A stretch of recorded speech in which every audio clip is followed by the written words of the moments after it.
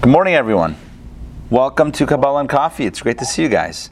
Ekaterina, welcome. Yaakov and Luann, welcome.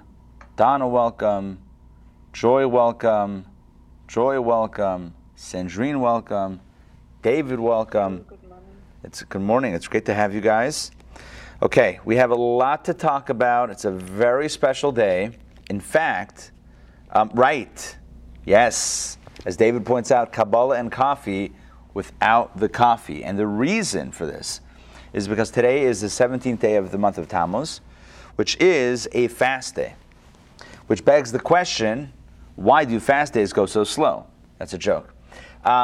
So it's a fast day because several unpleasant things happen on this day, including, I'm going to read you the list from Chabad.org. All right, in the year 1313, I'm going to give you a little bit of a history primer right here.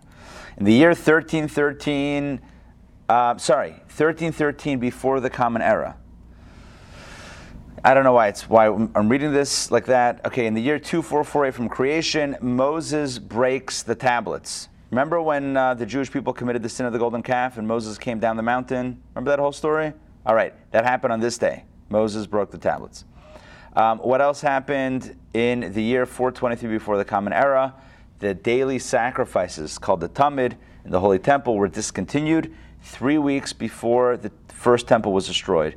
So from the time the Mishkan, the tabernacle, was built by Moses, all the way through the time of the first temple, pretty much, there was always daily sacrifices that were brought. 3 weeks before the first temple was destroyed, there was already enough of upheaval and disruption that they stopped bringing the daily sacrifices.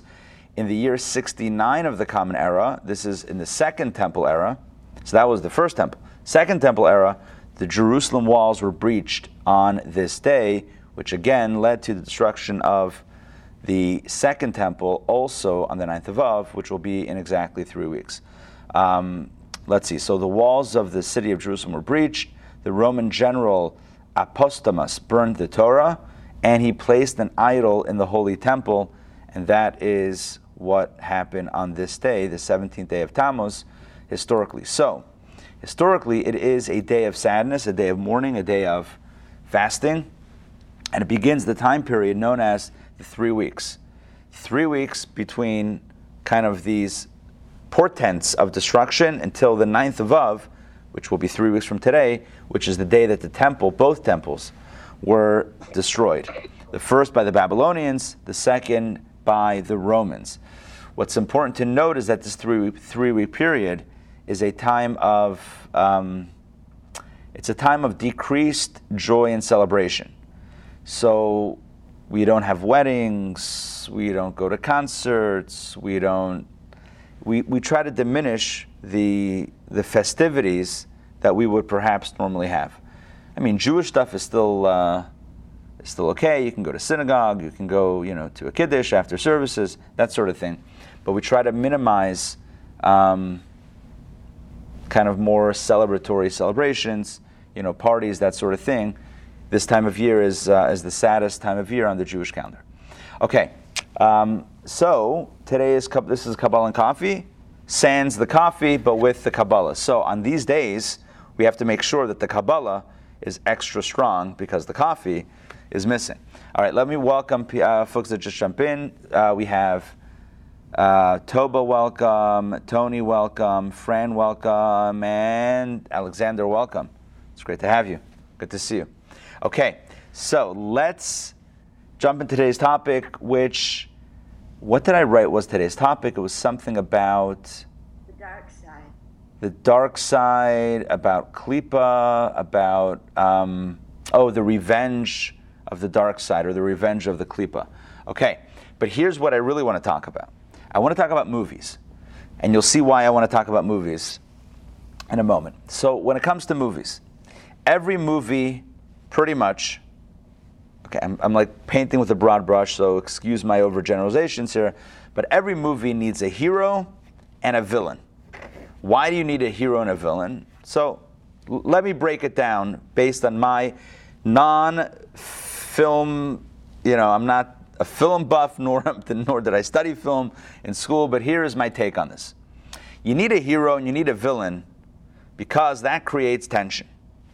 Right? The hero is the good guy. The villain is the bad guy. If you had just a hero without a villain, you wouldn't have much of a plot. Right? Good guy walks down the street, does good things, end of movie. I call that boring. Right? Super boring.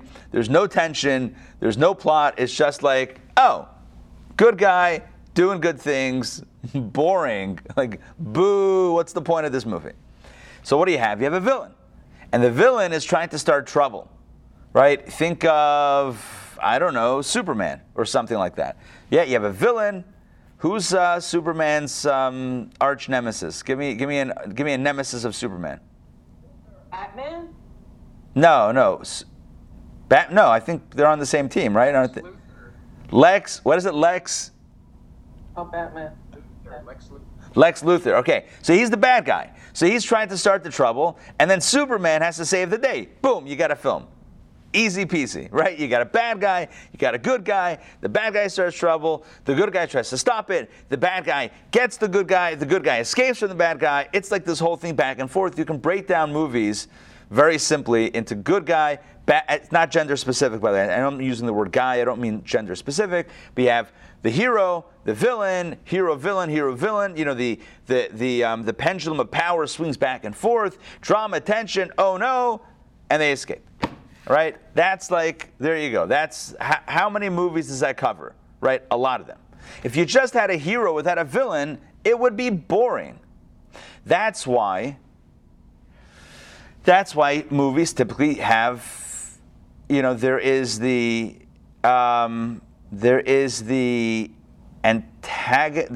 protagonist and the antagonist, right? Did I get that right?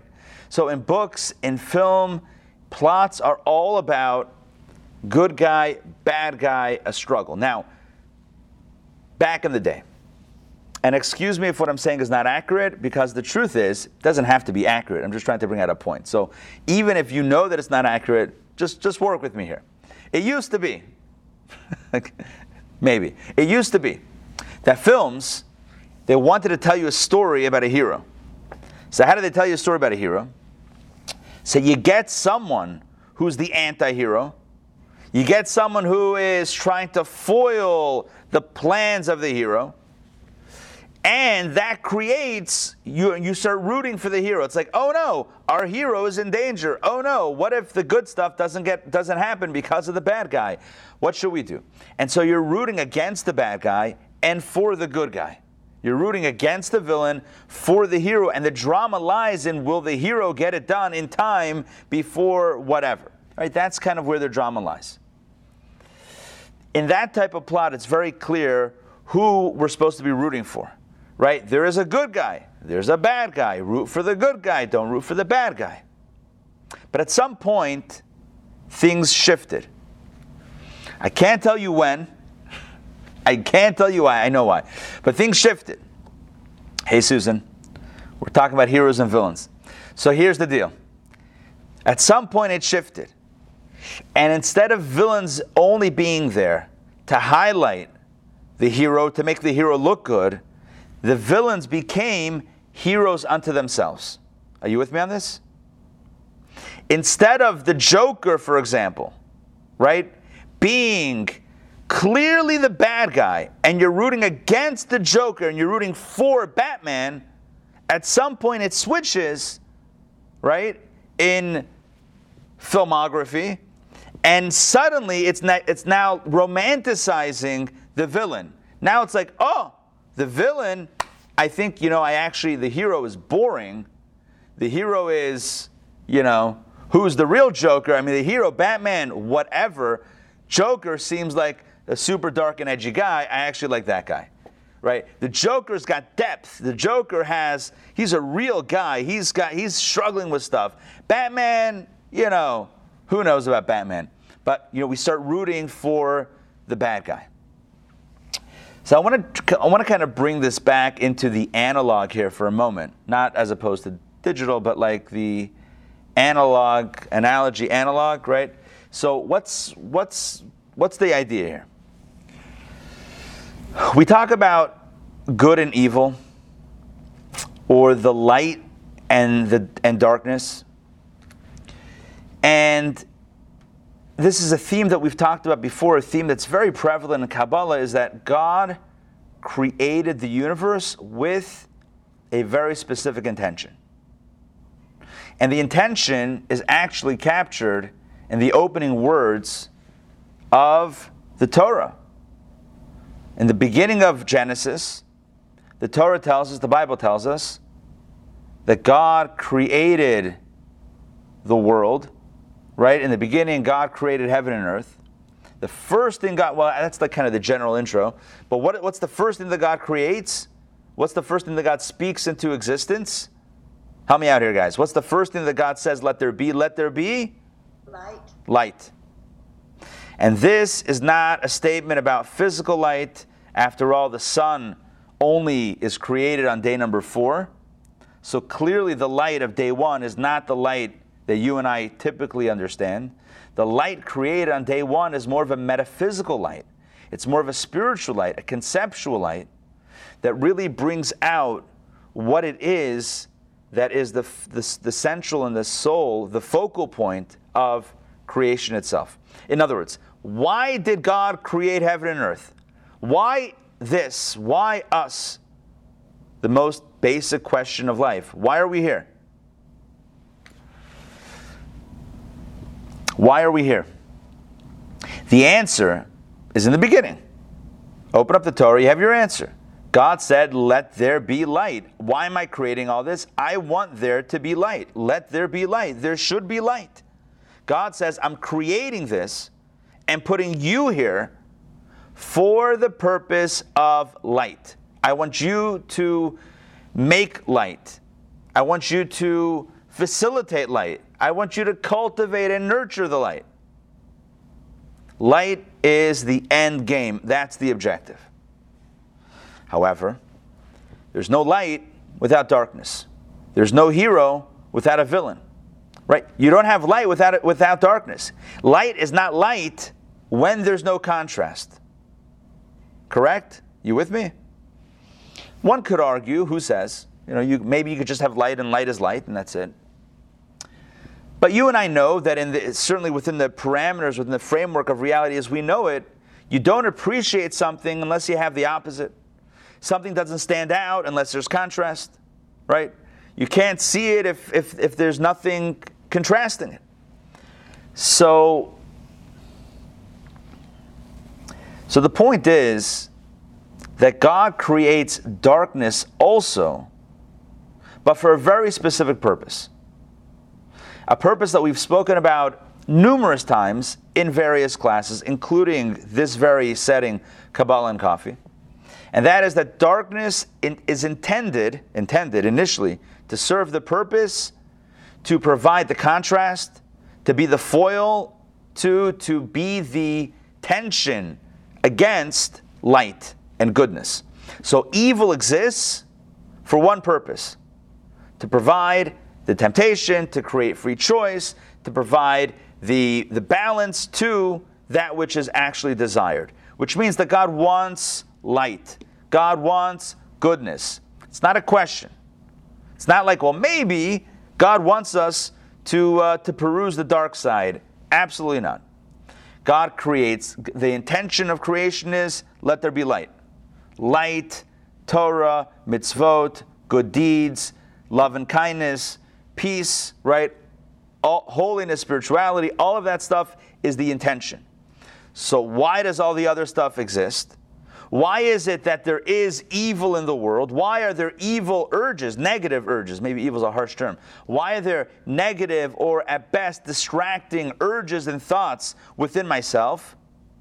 Not so that we should actually jump on those or take those offers up, but rather to reject them. To feel them, to be enticed by them, the internal stuff, and to reject. So for example, imagine you're Adam and Eve, right? Or imagine, even better, you're a drone that is kind of like hovering alongside Adam and Eve in the Garden of Eden shortly after creation. I should mention parenthetically, Hold on one second. Let me welcome Matt and Mariana. Welcome. Good to see you guys. Okay, so I should mention parenthetically regarding the Garden of Eden that Adam and Eve only had a few hours of prohibition on eating the fruit of the tree of knowledge of good and evil. They were only told up until Shabbat. They were created on Friday midday. They were told until Shabbat or right before Shabbat that you're not supposed to eat from the tree. They couldn't withstand that challenge for just a few hours. It's mind-boggling, although when we think about it in our own lives, it might resonate a little bit. I mean, how often do we indulge, even though, number one, we're not supposed to, number two, could have just waited a few hours, whatever that means in whatever context. But back to our story. So imagine we have a drone, right? Some sort of like camera view of what's going on. So we have Adam and Eve, created by God in the Garden of Eden, and they've been told everything is yours. You can enjoy whatever it is, except this one tree. Everyone asks, why even create the tree, the forbidden fruit?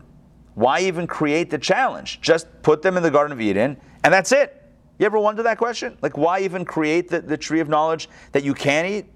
Well, I gave you the answer before. You can't have a hero without a villain. Or you can't have a hero without a little bit of tension, without a little bit of danger. So what's the danger? The danger is, there's a tree that looks pretty good that's off limits. So now the question is, will our hero stay true to task and listen to God, or succumb to the temptation of the delectable tree of knowledge of good and evil that is off limits? Okay, enter one more character into the scene. And now we have the serpent, right? That slithery serpent, although then the serpent was not slithering according to our tradition. It was walking upright on two legs. It's the curse. Torah says the curse of the serpent after the sin is that it has to slither on its belly. Nonetheless, enter the serpent. And the serpent now engages directly with Eve, with Chava, to entice her to taste of the fruit. And says, looks good, right? I'm sure it tastes good. Try some. No, God doesn't want. Why? I don't know why. He says, I'll tell you why. Because it's the tree of knowledge of good and evil. It's a tree of knowledge. And God wants to keep you without knowledge. God wants all the knowledge, right? God is hoarding the knowledge for himself. God's keeping all the knowledge. He doesn't want you to become as smart as him. Because the moment you're as smart as him, now he's got a challenge. Now you can challenge him. So that's why he doesn't want you to eat from it. So he plays on fear, paranoia, competition, all of this stuff the serpent plays on. And the next thing you know, she's eating from the tree, and Adam is eating from the tree, and all the damage is done. So why did God create the tree in the first place? The answer is very simple. Without a tree, there's no drama. Without drama, there's no story. Without a story, there's no purpose. Right? Why do I say there's no purpose? What is the purpose of Adam and Eve roaming around the Garden of Eden without any challenge, without any temptation, without any potential dark side? So what's the point? Just to hang out and relax and chill with God? What's the point? I mean, it sounds relaxing, but where's the story? Where's the drama? And then you might ask, well, who says there needs to be drama? I'll answer you very simply. I didn't say it. God said it. God created the tree of knowledge. And he said, don't eat from it. And then he added a serpent. Clearly, God wanted the drama. Clearly, God wants the temptation. God wants free choice to be a thing, and for there to be a choice between two compelling choices. Do I follow what's right, or do I get enticed by what's not right? But one thing we know is that even as God wants there to be the drama of choice, God wants us to choose correctly. So again, it's a bit of a tightrope that we're walking. God wants evil, not so that we choose it, but so that we choose against it. So does God want the tree of knowledge of good and evil? Yes. Does he want the serpent yet to exist? Yes. Clearly he made them, he wants them. But it's a little bit more subtle than that. God doesn't really want the serpent so that we listen to the serpent, so that we align with the serpent. God wants the serpent to provide the challenge that we reject, that we fight against. No different than a Hollywood plot where there's a hero and a villain, the anti-hero, and our hero has to continuously fight against the villain. But at some point, Hollywood realized, let's try something new. What if the hero starts sympathizing or aligning with the villain? What if the hero becomes the villain? That would be interesting. Or what if the villain is more likable to the audience than the hero? So maybe in this film, maybe we can shift allegiance away from the hero.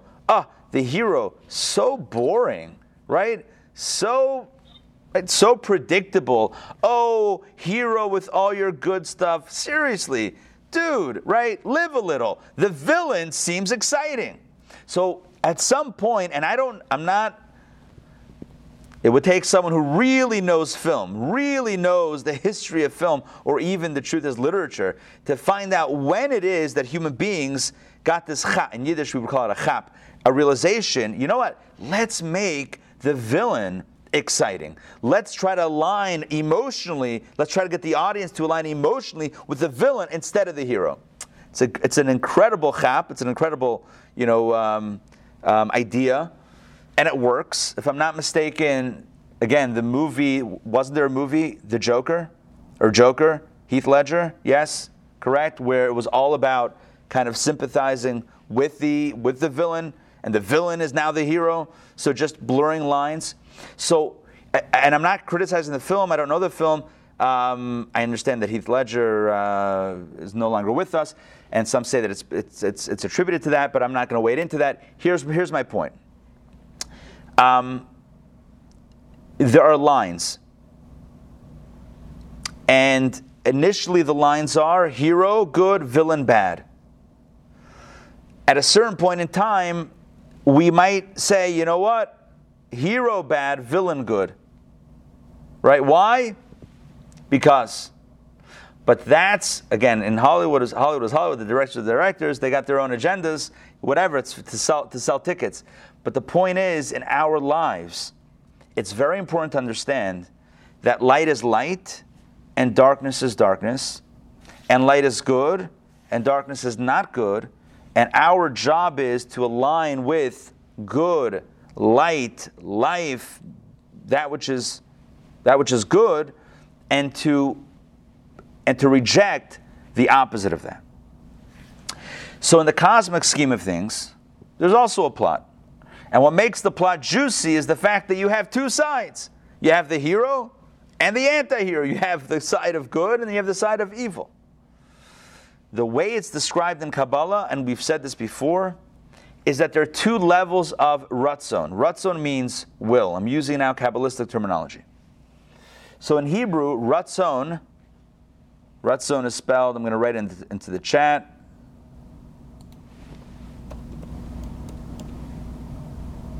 One second.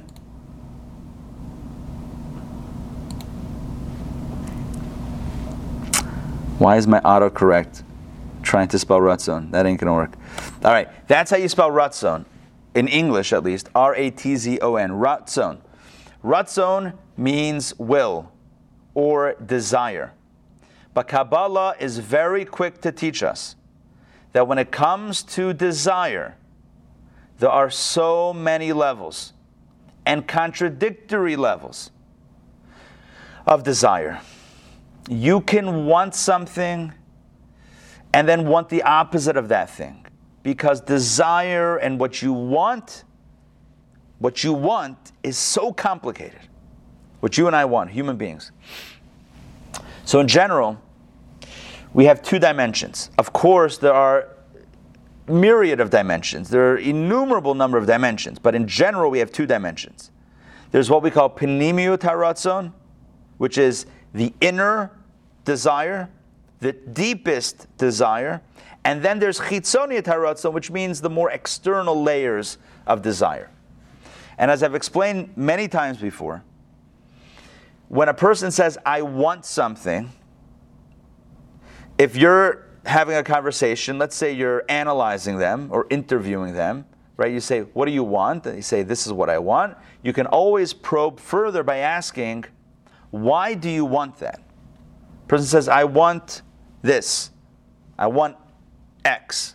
Why do you want X? Because if I have X, then I'll have Y. Aha. 1 second. So you don't really want X, you want Y. Like a person says, I want money. Right? I want money. I want to earn money. Valid want, valid desire. Perfect. But then you follow up with another question. Why do you want money?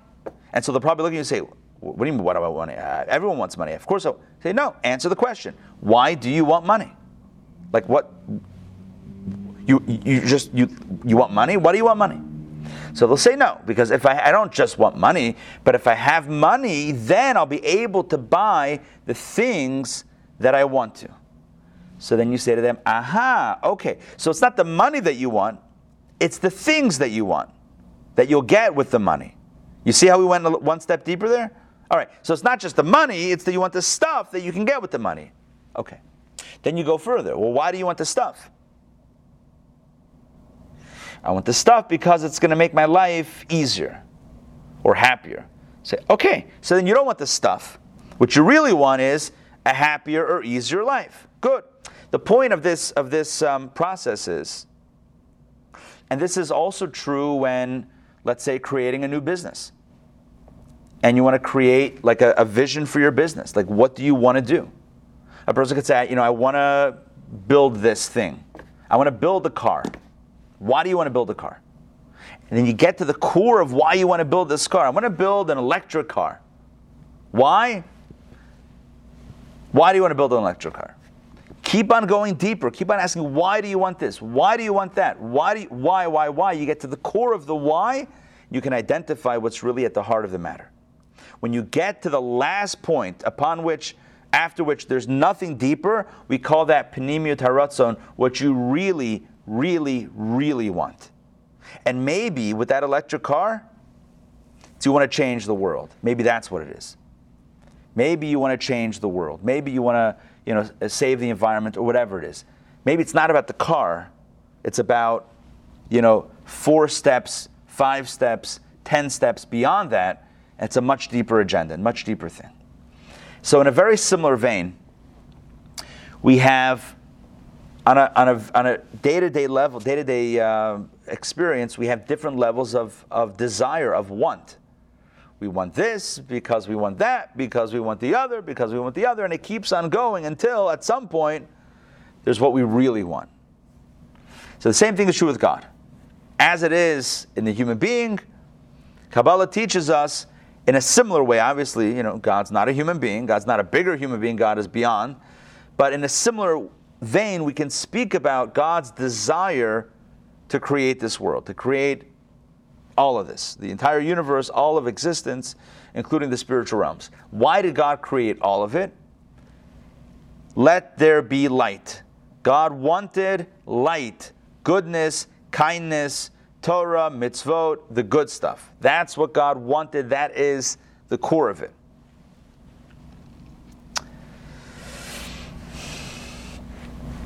But along the way, God has another desire, that the light be attained through hard work, through free choice. God says, for light to be valuable, for light to be precious, for light to look bright, it has to come out, it has to emerge from darkness, from the opposite of light. And so we need to create a realm of the opposite, called in Kabbalah Sitra Achra, which literally means the other side.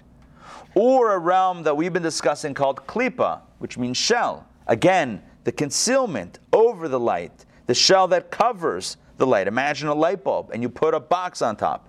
You can't see the light anymore.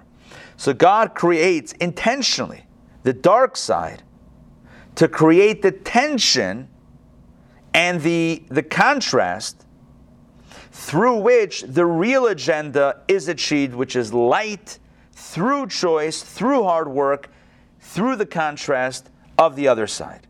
But not that God wants us to actually choose and engage in the other side. In other words, it's only there to be rejected, not to be accepted. Originally, again, excuse me if I'm wrong, but I'm just using this as an analogy. Originally, the villain exists in the film and movies only for you to really hate the villain, to love the hero even more. Because if the hero was just walking around, getting in a car, going to work, coming home, then there would be no plot. It would not be exciting. But when there's a villain, now the hero is exciting. When there's darkness, the light is light, and it's the product of struggle, and it's dramatic, and it's rich, and it's meaningful, and it's personal, and it's enriching. That is what God wants. So God creates the other side. God creates Klippa specifically in order to have the contrast, so that the light is that much brighter and more meaningful. The mistake is when we say, there's another option. Let me check the villain out. Let me see if I like the villain even more than the hero. Maybe I want to align with the dark side as opposed to the light. That's when we make the mistake, which is what we're going to get into in today's text. Donna, jump in. Thank you. So we're less than 1% of the world's population. Yes. So isn't it a big burden? And the 99% is not doing the mitzvot. So it seems to be a big burden on us to bring the light into the world. So, excellent question. I want to share a few things. Number one, so our text is going to specifically focus on the Jewish mission of Torah and mitzvot. So you are correct. Our text will focus specifically on the Jewish mission.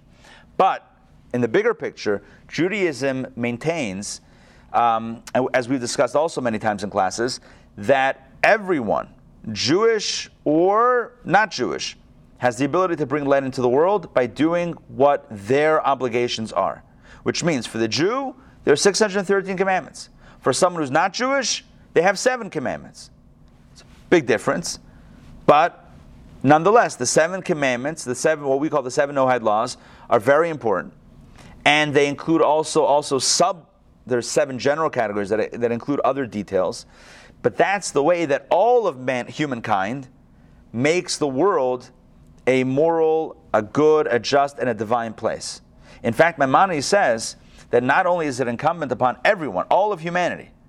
You know the denim company, 7 for All Mankind? I've talked about this before, right? 7 for all mankind is literally a reference to the 7 Noahide laws.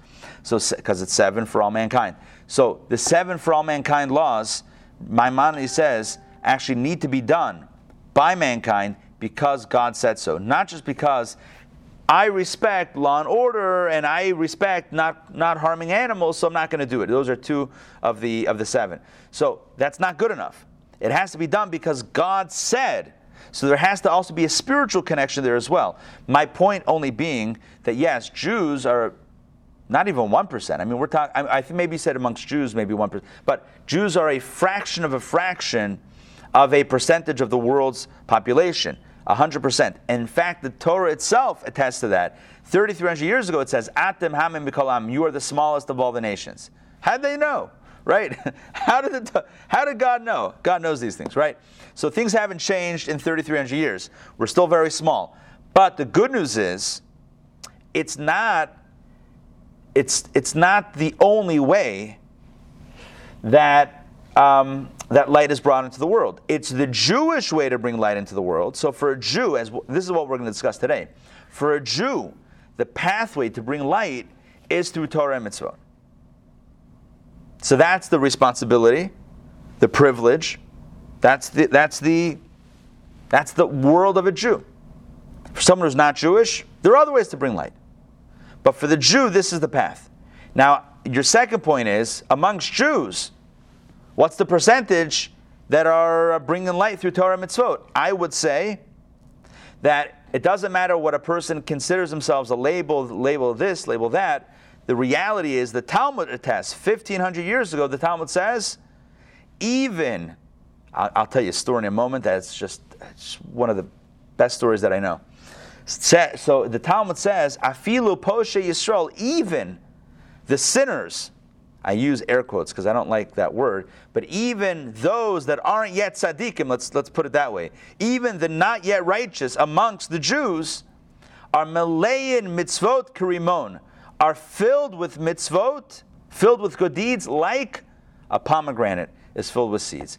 If you've ever heard of the analogy of pomegranate and mitzvot, that's where it comes from. The Talmud says, even, I'm going to use my terminology, even the not yet tzaddikim, even the not yet righteous, are filled with mitzvot, like a pomegranate is filled with seeds. In other words, somebody might say about themselves, I'm not affiliated, I'm not observant, I'm not religious, I'm not so Jewish, or even, God forbid, say about themselves, I'm a bad Jew, or I'm just a small Jew, whatever it is, doesn't make a difference. Everyone ends up with a ton of mitzvot under their belt because human beings are, by and large, decent human beings doing good things. And so, as it happens, there's a lot of mitzvot that are happening. I'll tell you a story. The Rebbe, the Lubavitcher Rebbe, used to welcome, back in the day, people would come to his office and they would have private meetings. But the Rebbe got older and the lines got long and the number of people knocking on his door got that number of people and became larger. There were too many people and not enough time to meet with the Rebbe. In fact, just parenthetically, at a certain point, I think in the 70s or 80s, the Rebbe was getting more mail than the President of the United States of America. I mean, that's the level of mail correspondence that the Rebbe would get. And unlike the President, the Rebbe would open every envelope, every piece of mail himself, read every piece of mail himself, and one time his secretaries wanted to buy him a letter opener. I think even a machine, not even like a knife thing, but like an electric letter opener. And the Rebbe said the following. I've heard this from the secretaries.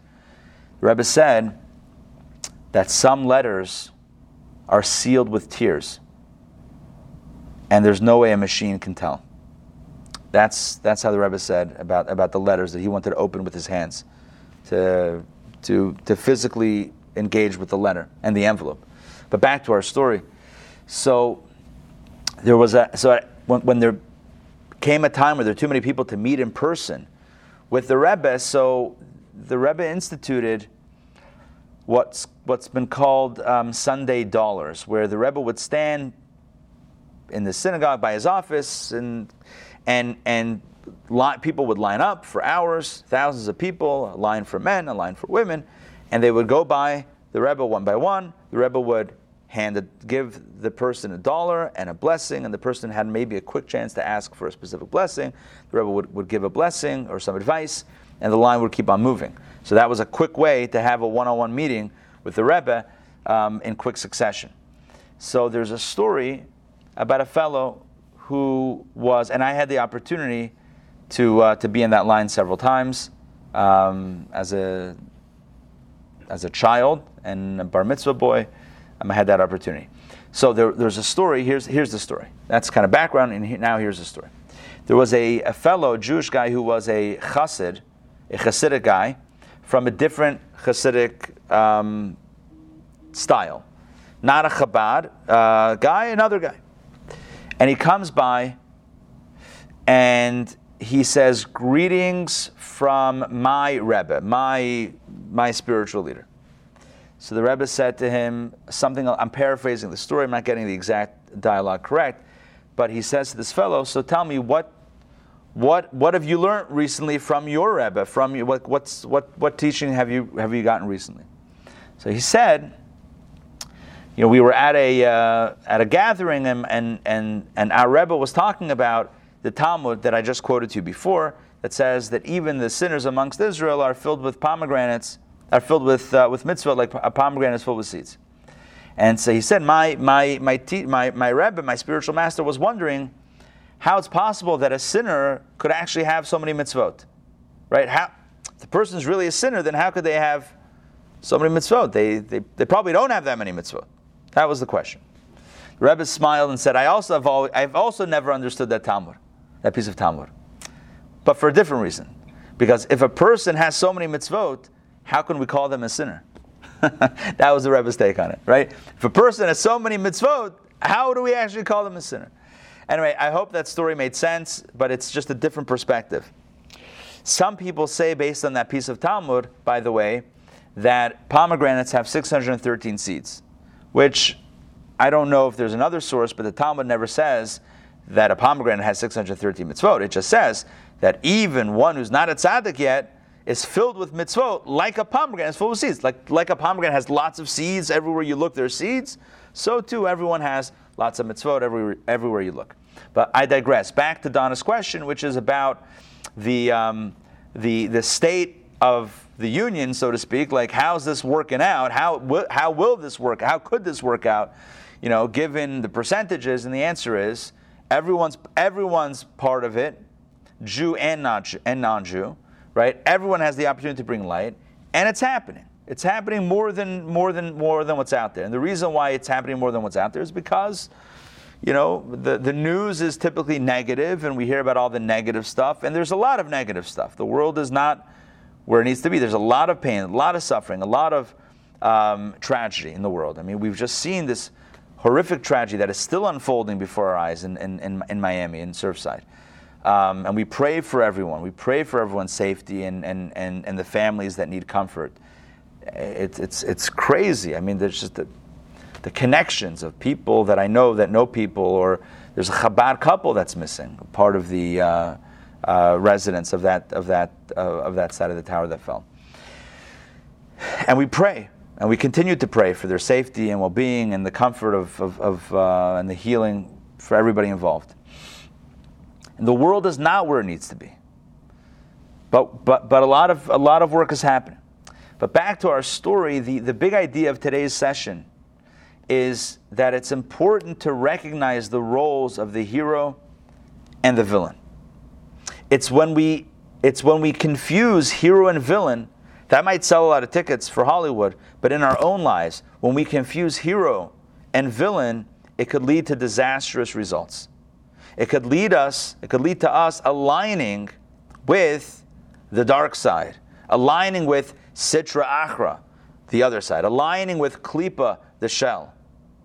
And although it might seem exciting at first, might seem thrilling, like, ooh, look at this, I've broken from convention. Everyone can always find, meaning in light and joy in light. But I'm taking a walk down the dark side. This is exciting. This is edgy. This is like, noir. This is super cool what I'm doing. Ultimately, it's not sustainable, as we've discussed. On a spiritual level, it's not sustainable. Because, going back to what I said before about desire and will, there's what God wants, and then there's what God really wants. What God really wants is that we produce light. God said, let there be light. God says to you and I, let there be light. Make this world a brighter place. And so when we're aligned with that, we're aligned with the source of energy, the source of life, and the flow flows seamlessly.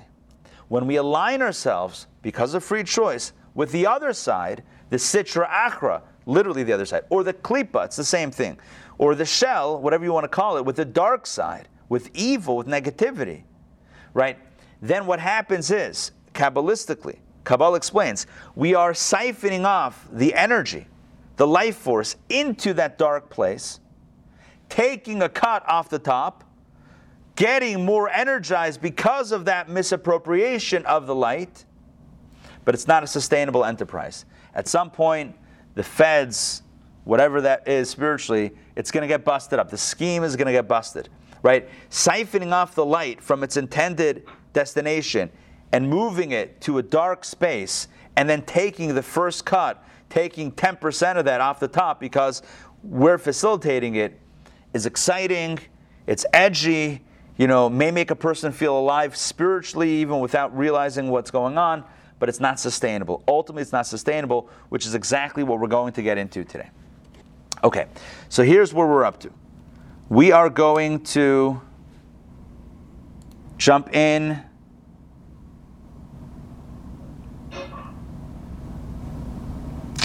We're going to jump into our text. Let me share my screen with you. And again, if you have any questions, jump in. Any questions or comments, feel free to jump in. Okay. Okay, we're up to chapter... Oh, gosh, why can't I figure out where we're up to? Chapter 3. Okay, I think we're on page 120. Yeah. I think we're up to 120, where this section called the NAPE, Externality of Divine Will. All right, it's page 120. Gonna get my book ready. By the way, these books, if anybody's interested, these books are now available on the website of the publisher, kahat.com. Last I checked, at least a few weeks ago, it was back in print. If anybody wants a copy for your own study, it is available. Okay, here we go. He's going to talk about levels of will. You see this externality of divine will? So that means that there is divine will, but then there's the externality of that divine will, which is the realm of evil. So here we go. Now, when the inwardness of the divine will is elicited to Israel through Torah and mitzvot, as we noted, I just want to explain this opening line.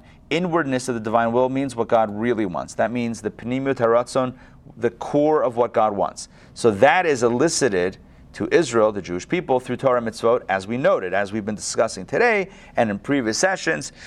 When we are, again, this text is written for the Jewish community. So when a Jew, here called Israel, when a Jew is on point with Torah and mitzvot, studying Torah, doing mitzvot, so that is achieving bringing light into the world, and that's aligned perfectly with why God created the world. God created the world, let there be light. This brings the light, so it's perfectly aligned with God's inwardness, the core, maybe that's a better word, the core of God's desire in creation.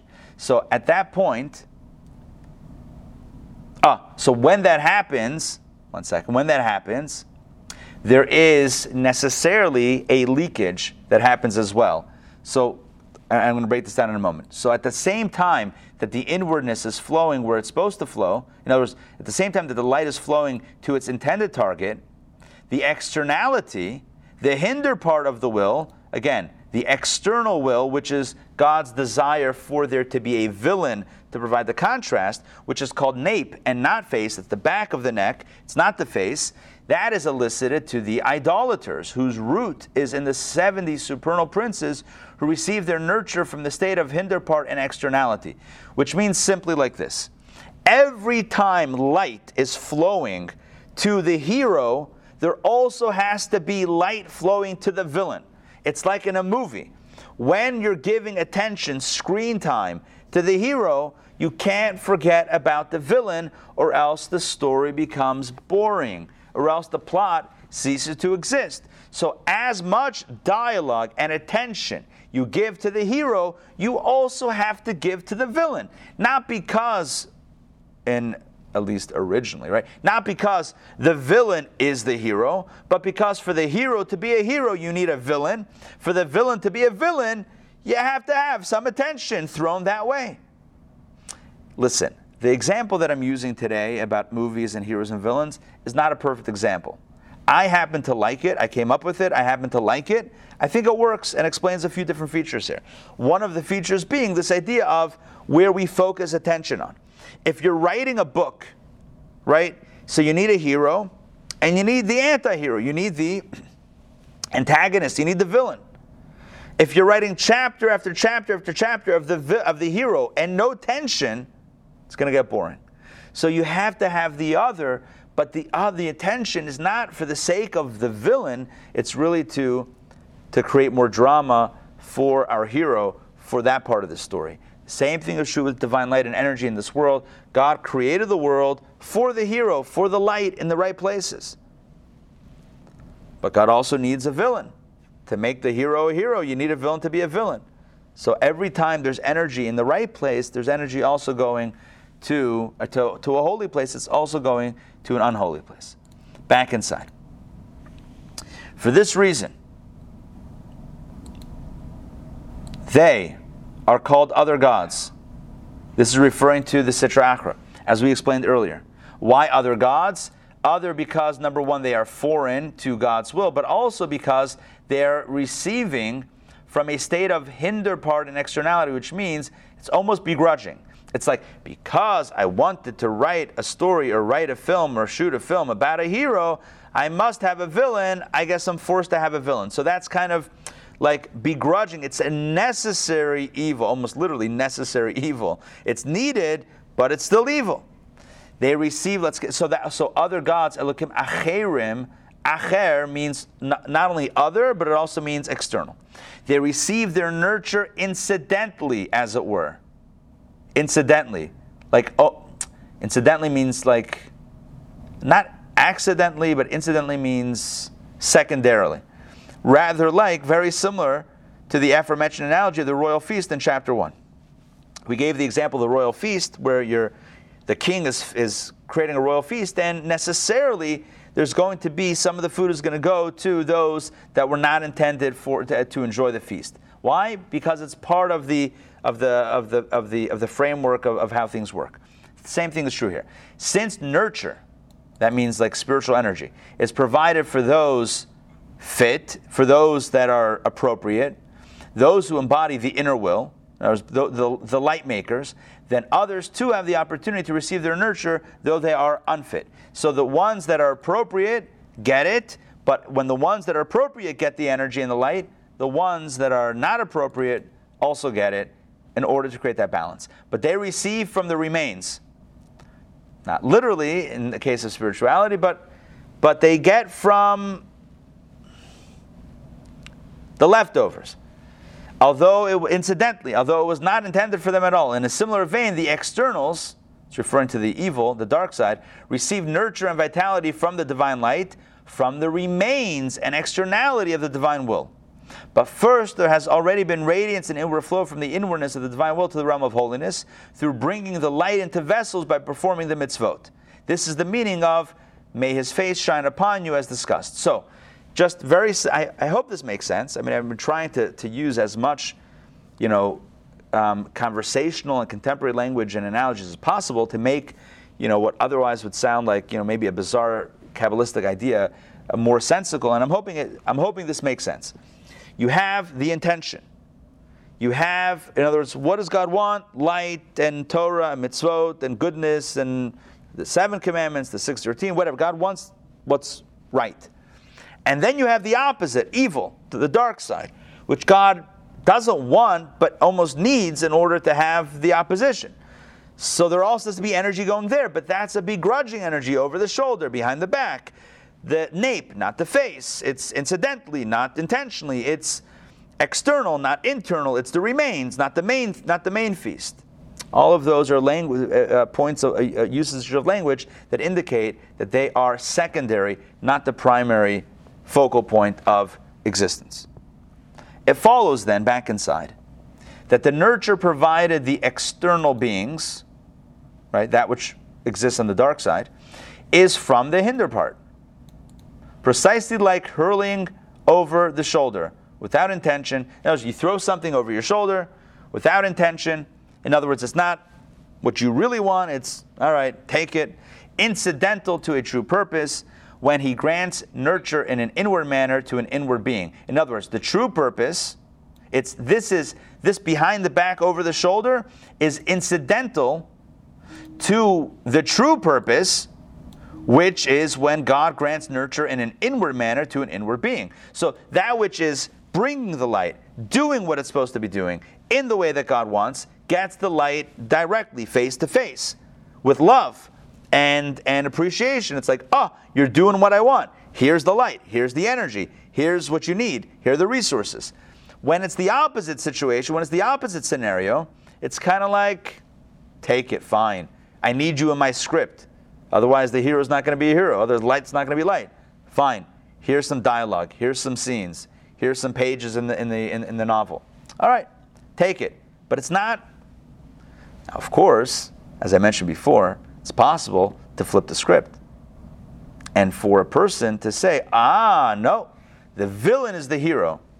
But that's not God's plot. That's the plots that we create, where we romanticize the villain, which is possible. That's what sin is.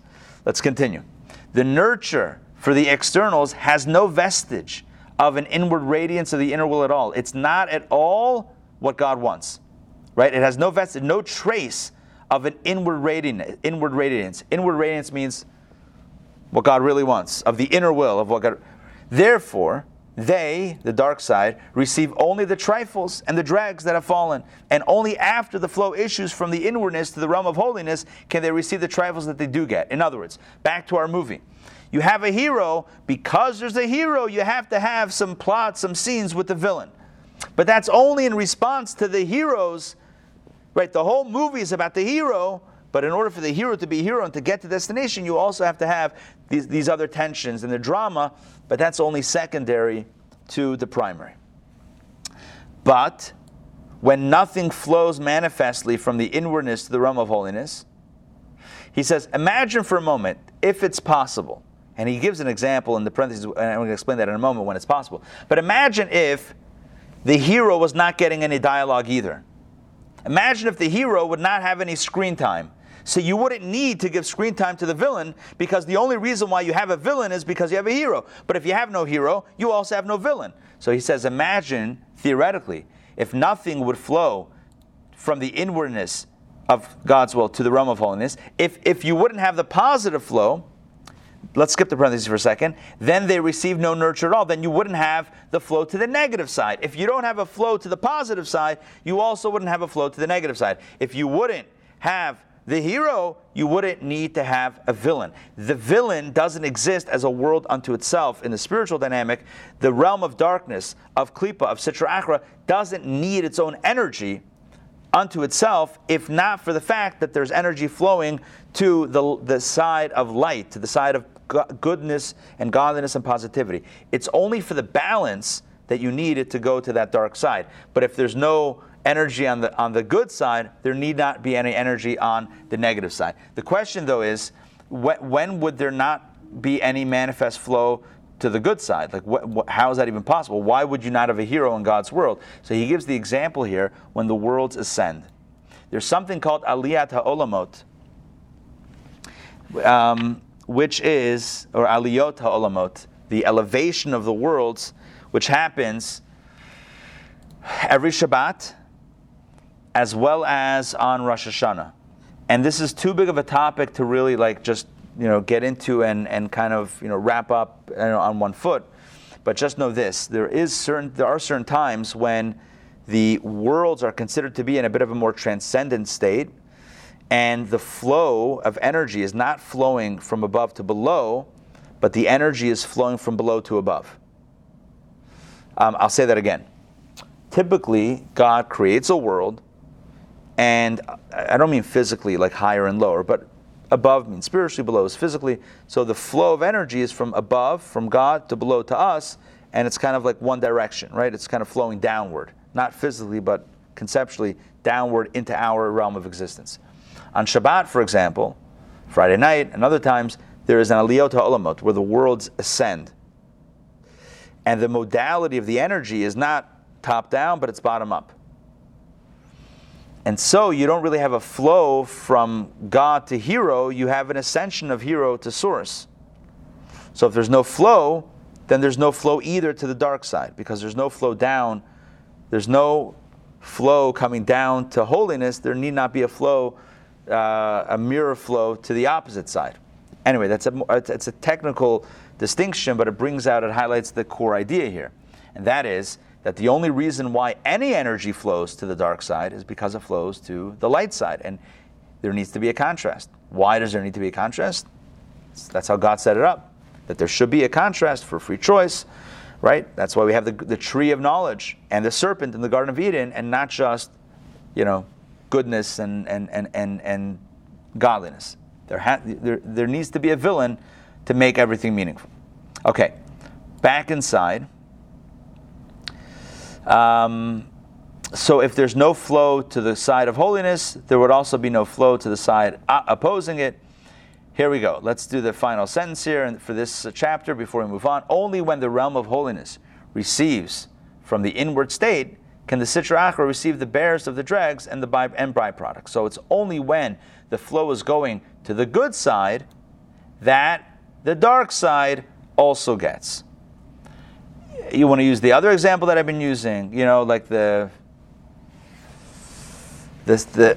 stealing of something. A shipment comes in and whatever. So when it's going to the warehouse, it could be siphoned off. But if nothing is coming in, then nothing's being siphoned off.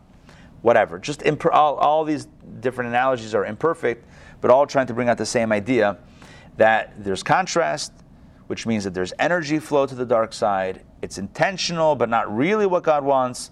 Secondary, not primary. Incidental, not intentional. But that's where it goes. All right, questions or comments on what we just read before we move on? Jump in. Rabbi? Yes. Yaakov. So the example that you just gave that you said was so imperfect was really perfect. So I don't know why you said that. But it was a friend of mine whose employee has been siphoning off the profits from a warehouse. And this is the warehouse manager. And my friend is very trusting, but he literally stayed open during COVID and went almost $300,000 into his savings to pay for his employees so he would have the business after COVID. And then in my own life, it's hard when people betray your trust, and try to destroy your dreams or your life or your livelihood. So I know it goes deeper, and I know we have to look for reasons for that, but this is just a different dimension of people siphoning off your own energy.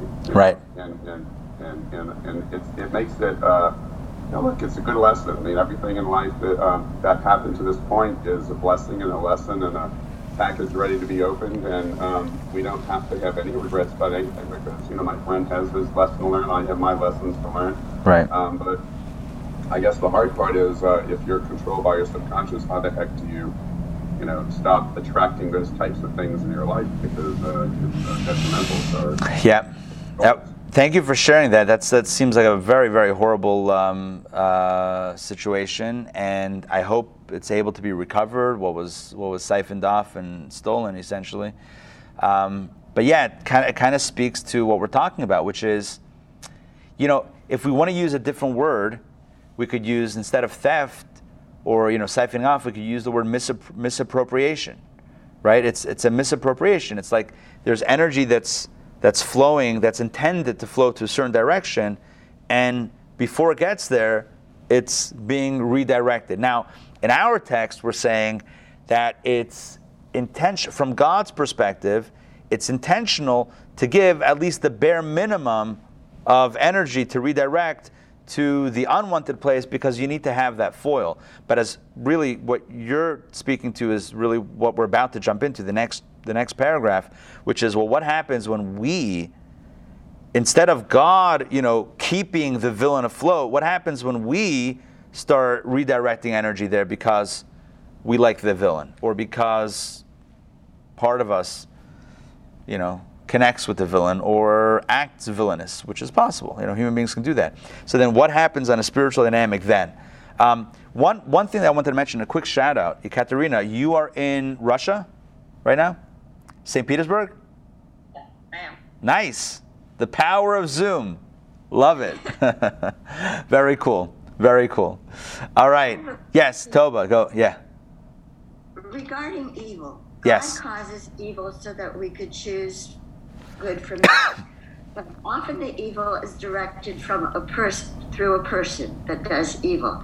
So does that mean that God creates evil? Does that mean God has made this person do evil? No, everyone. Well, you explain it. In which case, where's free will? Right. If God causes evil.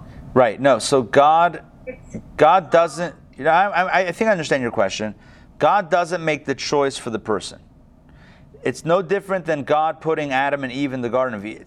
Honestly, we don't have to go dramatic examples. All of us have done things that are wrong. I mean, King Solomon said, "Ein tzaddik ba'aretz she'aseh tov lo yechta." There's no righteous person on earth who's only done good and never made a mistake. We've all made mistakes, right? This conversation is not about anyone else. It's literally about you and I. Or if I was at a Farbrengen, I would say, I'm speaking to myself, right? This is about me, right? So the question is, in those moments, what happened? Did God make me do it? I know better. I know not to blame God. God allowed free choice. God allowed for there to be a negative choice in the world. And I chose the evil. Can I blame God? No. I have to look inside and take responsibility. I made an evil choice. So what's your question? What's the follow-up? Then why do we say that God creates the evil? God creates the possibility. Like a circular argument. No, I'm with you. God creates the possibility for the evil choice. In other words, God creates the forbidden fruit. God creates the serpent that bugs you and says, hey, this looks really good. Why don't you try it? So yeah, if God didn't create the forbidden fruit, there wouldn't be any evil, wouldn't be anything forbidden. Right? Everything that we would do would be good because there wasn't an opposite choice. Likewise, if God did create evil but didn't create an evil urge, then we again we wouldn't be doing anything wrong, because we would say, oh, that's evil. Oh, that's the villain. That's ridiculous. I'm out of here. Right? Then there wouldn't be a temptation. So there wouldn't be free choice. So when we say that God creates evil, what that means is not that God does the evil for us, but that God creates the forbidden fruit. Using that example, God creates the serpent. God sets it up so that a person is really tested. And now the question is, so what are we going to do? Now you might ask another question, right? Who brings about natural disasters? Is that God? Is that not God taking lives? Right? Is that not God? To that, I don't have an answer. No, I because wasn't even thinking of that. so I was thinking yeah, in terms so of humans. right. So in terms of humans, right. So if we were to divide the questions, right. So there's acts of God. I can't explain that. I don't think anyone can explain that. If anyone tries to explain that, I would be very suspicious, or as the kids say today, sus. I'd be very suspicious about that. Anyone who claims to know why God does anything, show me your credentials for that, and then we can have a conversation. But regarding your question is, I think, a little bit easier to understand. And that is that, yes, God creates evil, but He doesn't choose the evil. He creates the possibility and the temptation, and then says, now choose. So if somebody chooses, it's on them. But I think it's like a distraction to talk about someone else. If I choose, let's speak about ourselves. If I choose, right, to get angry, right? So there's a good reason to get angry, and there's a desire to get angry. But if I choose to get angry, that's not God. That's me choosing to get angry. Because I could also choose to take a deep breath and to meditate, to walk away from the situation, right? I could do any number of things to not express anger, even if I feel it rising inside, right? I'm just using anger as an example. It could be anything. Jealousy. It could be a negative choice, a negative behavior, whatever. Any negativity, we have the power to override. Okay, now, so that's still on us. Back inside to our text, because I really wanted to jump into chapter 4. Okay, and this will tell you where we're going with this, along the lines of what Yaakov mentioned before about that very, very unfortunate story, that very just horrible story. This is called the sinning Jew, which we're going to be talking about someone who intentionally chooses to misdirect the energy into the dark side. So there's, again, to be very clear, God creates both light and darkness. But the intention is the light. The darkness is only the contrast. It's only the villain. It's only to make it exciting or whatever. So there's only the bare minimum of energy that flows there just to keep that around. But when a person chooses to glorify, to worship, to whatever, to pay allegiance to the dark side, that's now directing intentional energy from oneself to the dark side over and above the basic dregs or whatever we call it that flow there automatically. And that's a problem. Here we go. The core of what we have discussed until now is that the inwardness of the divine will is elicited through Torah and mitzvot only to Israel. The Sitra Achra receives the other side, the dark side, receives the barest dregs and byproducts of the externality of the divine will. So that's what we've said up until now, right? That the light goes, again, he's speaking to the Jewish community, so he says, where does it go? It goes to the Jew doing Torah and mitzvot. So the Jew doing Torah and mitzvot, that's where the core light, the core energy flows, because that's what God really wants. And it's in the Sitra Achra, the other side only gets the barest dregs and byproducts. It's just kept afloat to have a villain in the story to make it exciting. This explains why a sinful person brings increased vitality and nurture to the Sitra Achra. You see what he says here? It's like separated by a Hebrew page, so it's a little bit difficult to see the flow. This explains, we're going to go slowly, why a sinful person brings increased vitality and nurture to the Sitra Achra. Someone who sins is now taking the energy from where it was supposed to go, the core energy, and throwing it at the Sitra Achra when it was never supposed to be glorified like that. It was literally the villain that was supposed to be looked at with a side eye. Like, bro, you're the villain, no way. Like, you're the bad guy. It was supposed to be identified clearly as the bad guy. What happens when a person looks at the villain and says, hey, villain, you look good. I want to hang out together. So now what's happening is that a person who was supposed to be getting the energy, the core flow from God, the core divine energy, for the light, for the side of light, is now taking that flow that they're getting and throwing it at the villain. Why? Why does he have the ability, he or she, why does a person have the ability to do that? For in essence, he belongs with the inward aspect, because the person has access to the core light, because that's what they're supposed to be doing. And now they're throwing it at the dark side. That's how they have that ability to do so. Though he receives first, he gets a cut. Right? The guy who's siphoning the light gets the first cut. Though he receives first, his portion, it's written a little bit of an awkward way. Though he receives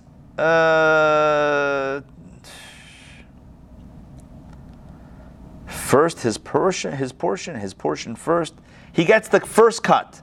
He gets the first percentage of the light. Though he receives first his portion of the vitality that he brought to the Sitra Achra, I don't think that that's written in correct grammar, still it must inevitably be terminated. And that's the point. The gig will not last forever. The misappropriation cannot last forever. So in Yaakov's example, again, that horrible story with his friend in the warehouse, or I think he said warehouse, right? So and the stuff that's being, at some point, the crime is discovered, right? At some point, the flow ends. So it must inevitably be terminated. And indeed, the Sitra Achra will avenge itself of him. So here we have something even more, and this is what I wrote in the subject of the email, the revenge of the dark side. This is where so it's like, instead of aligning with the light, you're aligning, not you, but one is aligning with the darkness, and then one is siphoning off the light and takes the first cut, because they're the one facilitating. It's not, number one, it won't last forever, it's going to end, and number two, who will end it? The Sitra Achra itself the evil itself is evil for a reason, and part of that is that it's destructive, and it's going to destroy even the hand that feeds it, i.e. the person who's misappropriating the energy. And so what that means is that the house of cards will come crashing down. And who is the one that's going to be the first one to jump at the one who was helping? It's going to be the Sitra Achra going after the one who was feeding it. It's the dog, it's the proverbial dog biting the hand of the one who is feeding it. Why? Because it's called the dark side. What did you expect? Right? You're hanging out with the devil. What do you expect? I'm using devil in a loose term, right? I don't mean in the religious sense. You're hanging out with the criminal. What do you expect? Right? An honest criminal now. Yeah, you expect It's like, I had no idea, right? I was stealing this whole time for the criminal, and then they turned against me. Is there no honesty left? It's like, bro. It's like, seriously, where are you hanging out? It's like the guy who bribes the judge. It's like the lawyer who bribes the judge, and the judge rules against him ultimately. And he's complaining with his friends. He's like, you can't trust anyone anymore. It's like, bro, you're with me on this. Okay, let's continue back inside. Though he sinned, so now he gets into the nitty-gritty here. Though he sinned, he's a Jew nonetheless. By virtue of his soul, he is of the inner aspect of holiness. In other words, the mission and the responsibility of the Jew is to bring the light into the world through Torah and mitzvot. So that's the DNA. And through the mitzvot he performed before sinning, he has elicited the inwardness of the divine will into the realm of holiness. So this is the person's job, it's their role, it's their purpose of being, and they've done it before. But when he sins, he brings an increase of radiance from the inner realm to the klipot and sitra achra. So that person had been before, bringing the light from the core to the holy spaces. They've been doing that. But sin means that you're now aligning with the klipa. The klipot is plural of klipa, singular. Klipot, the shells, and the sitra achra on the other side. And that means that you're redirecting. It's kind of like the train tracks. It's like with the switch, or a flow of water, directing the water instead of here, now it's going somewhere else. It's that flow that's being redirected through the sin. And we find this terminology of waters redirecting in the order of rejection. It's a prayer that some people recite, that he, quote, rejected the waters flowing from the house of God to a filthy place. Rejected may be redirected. Now, redirection means rejection because it should have been flowing there. So the fact that it's not means rejection, but it's not just sent back to owner, but it's, return to sender. It's redirecting it to a filthy place, to the place of darkness, to the place of evil. He takes and he gets the first cut. He takes his portion he takes his portion first of the physical beneficences, for he is the one who brought the increase to them. So again, it's the one who's redirecting who gets the first cut, but as we said before, it's not sustainable. It will inevitably be terminated, and the sitra achra will avenge itself of him. We'll get back to this point, but he's just cycling through it a few times so that we get this idea. And here's where it comes to an end. Let's continue inside. But everything has a time and season. This is evocative of what King Solomon says, that everything has a time and everything is a season. There's a time to live, a time to die, a time to be born, right? That whole thing. A time to do this, a time for that, right? I'm just paraphrasing. But everything has its time and season. When he has destroyed, God forbid. In other words, this too will come to an end. When he has destroyed, God forbid, the portion of his soul, the portion of good within himself, God save us, is it really destroyed or is it neglected? Whatever, we can get into the nitty-gritty of the language here, but when a person has gone to the dark side consistently, right, and neglected what they need, what they should have been nurturing, may God save us, in other words, it should never happen, then he can no longer receive his nurture from them. Remember, when the person is no longer a conduit of the good energy, they can no longer be a conduit toward the negativity. Using the example of the warehouse and the theft, if the theft can only happen as long as one is employed. The moment they're fired, they can no longer steal. I mean, you could steal by breaking in, but you can't steal by redirecting because you're not on the inside. The only way you can redirect, from the inside is when you're on the inside. But at a certain point, spiritually, you're no longer on the inside. And when you're no longer on the inside, then you can no longer redirect, and then the Sitra Achra turns on the person. That's what he's saying here. I hope that makes sense. Everything, I'm just going to go back, everything has a time and season. When he has destroyed, God forbid, the portion of his soul, the portion of good within himself, God save us, right? So when you lose that position in the company, you're no longer the insider, then he can no longer receive his nurture from them. For essentially, because he is a Jew, he must receive his own nurture only from the inner will, right? At the core, he needs to get his light from his vitality, the spiritual energy, from the inner will, from what God really wants, i.e. from the state of inwardness of the divine will that is elicited into the worlds through Torah and mitzvot, as we said before, as we have noted and shall elaborate upon later. So in other words, there is a way in which it's supposed to work. It's supposed to work that we study Torah, we do good deeds, and the light flows because God wants goodness on this world, and we're doing good things, right? The Jew in their own way through 613 mitzvot. So God wants and loves giving us the energy and vitality, giving us life every morning we wake up and our consciousness returns to us. God loves doing that because we are facilitating what he wants on earth. But at a certain point in time, if that's not happening, and the only thing that's happening is that we're taking our consciousness, our energy, and feeding the dark side, at a certain point, that's going to end. So it's only because he has fallen into the klipot. Let's continue. It is only because he has fallen to the klipot, the shell, through sin, that he receives by their hands of the increased vitality that he himself has caused them to receive. Right? So a person could also get energy from the thrill and the misdirection, but this is only temporary. Again, we're just cycling back to the temporary nature of this.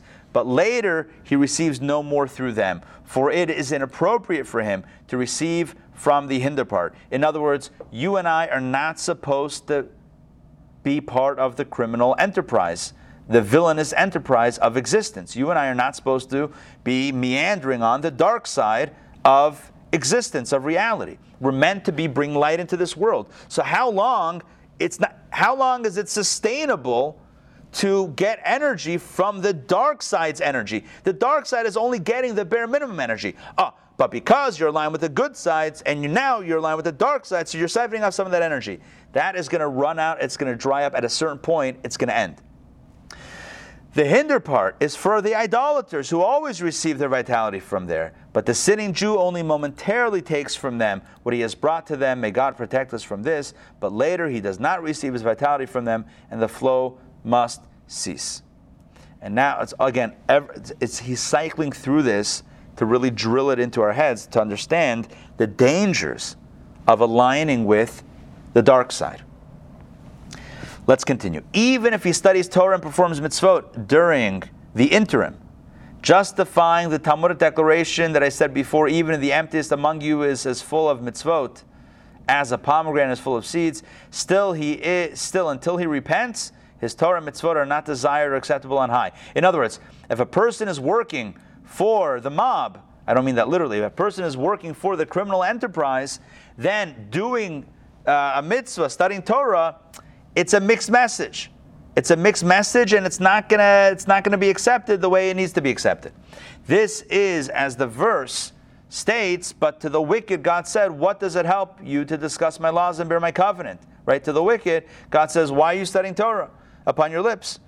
For you hate discipline and throw my words behind you. In your heart, you hate discipline and you have thrown my words behind your back, like a person who throws away something he cannot bear to look at. For this reason, he cannot elicit a flow of godliness through studying Torah and performing mitzvot.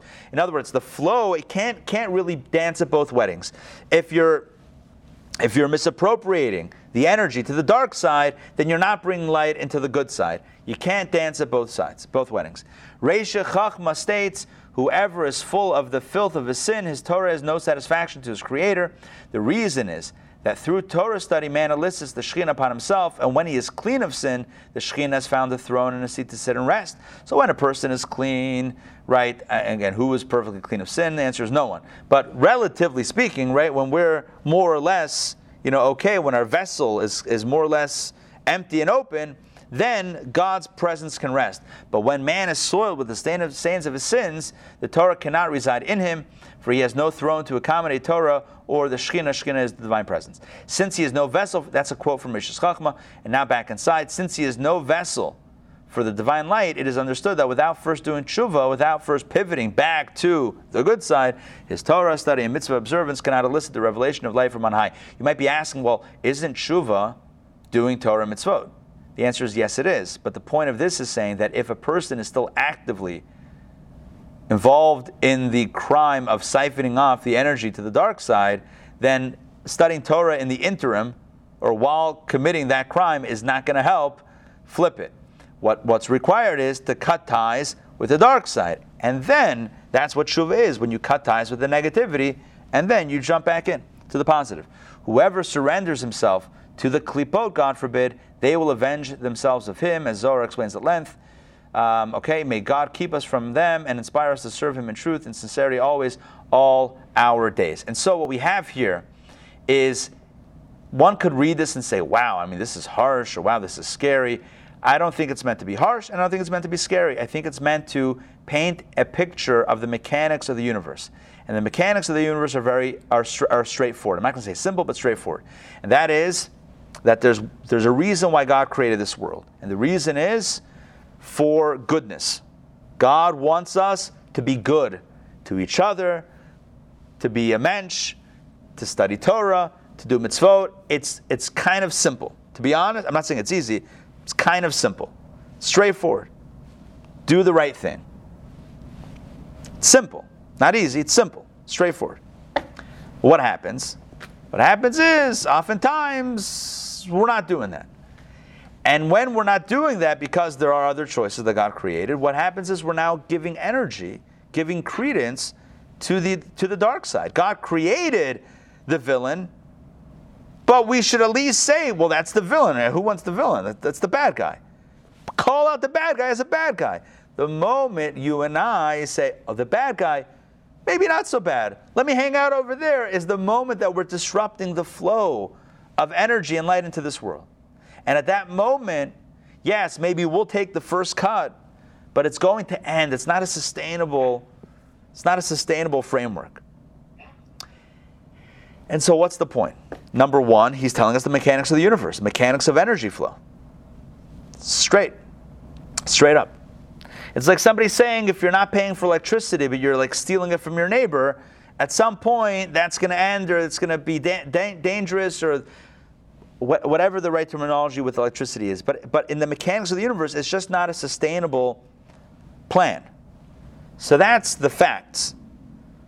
Well, what's the point? It's good to know the facts also, but what's the point? Going back to our book. The book is called Overcoming Folly, and it has a very clear objective. This is the book, Overcoming Folly. The premise of the book is that you and I, human beings, we make negative choices all the time that we look back on and say, what was I thinking? How was I so silly to make that choice? How was I so foolish to do that? It's self-destructive. It was harmful to others. It harmed me physically, spiritually, emotionally, psychologically. It harmed others physically, spiritually, emotionally, psychologically. What was I thinking? What was I doing? I can't believe I did that.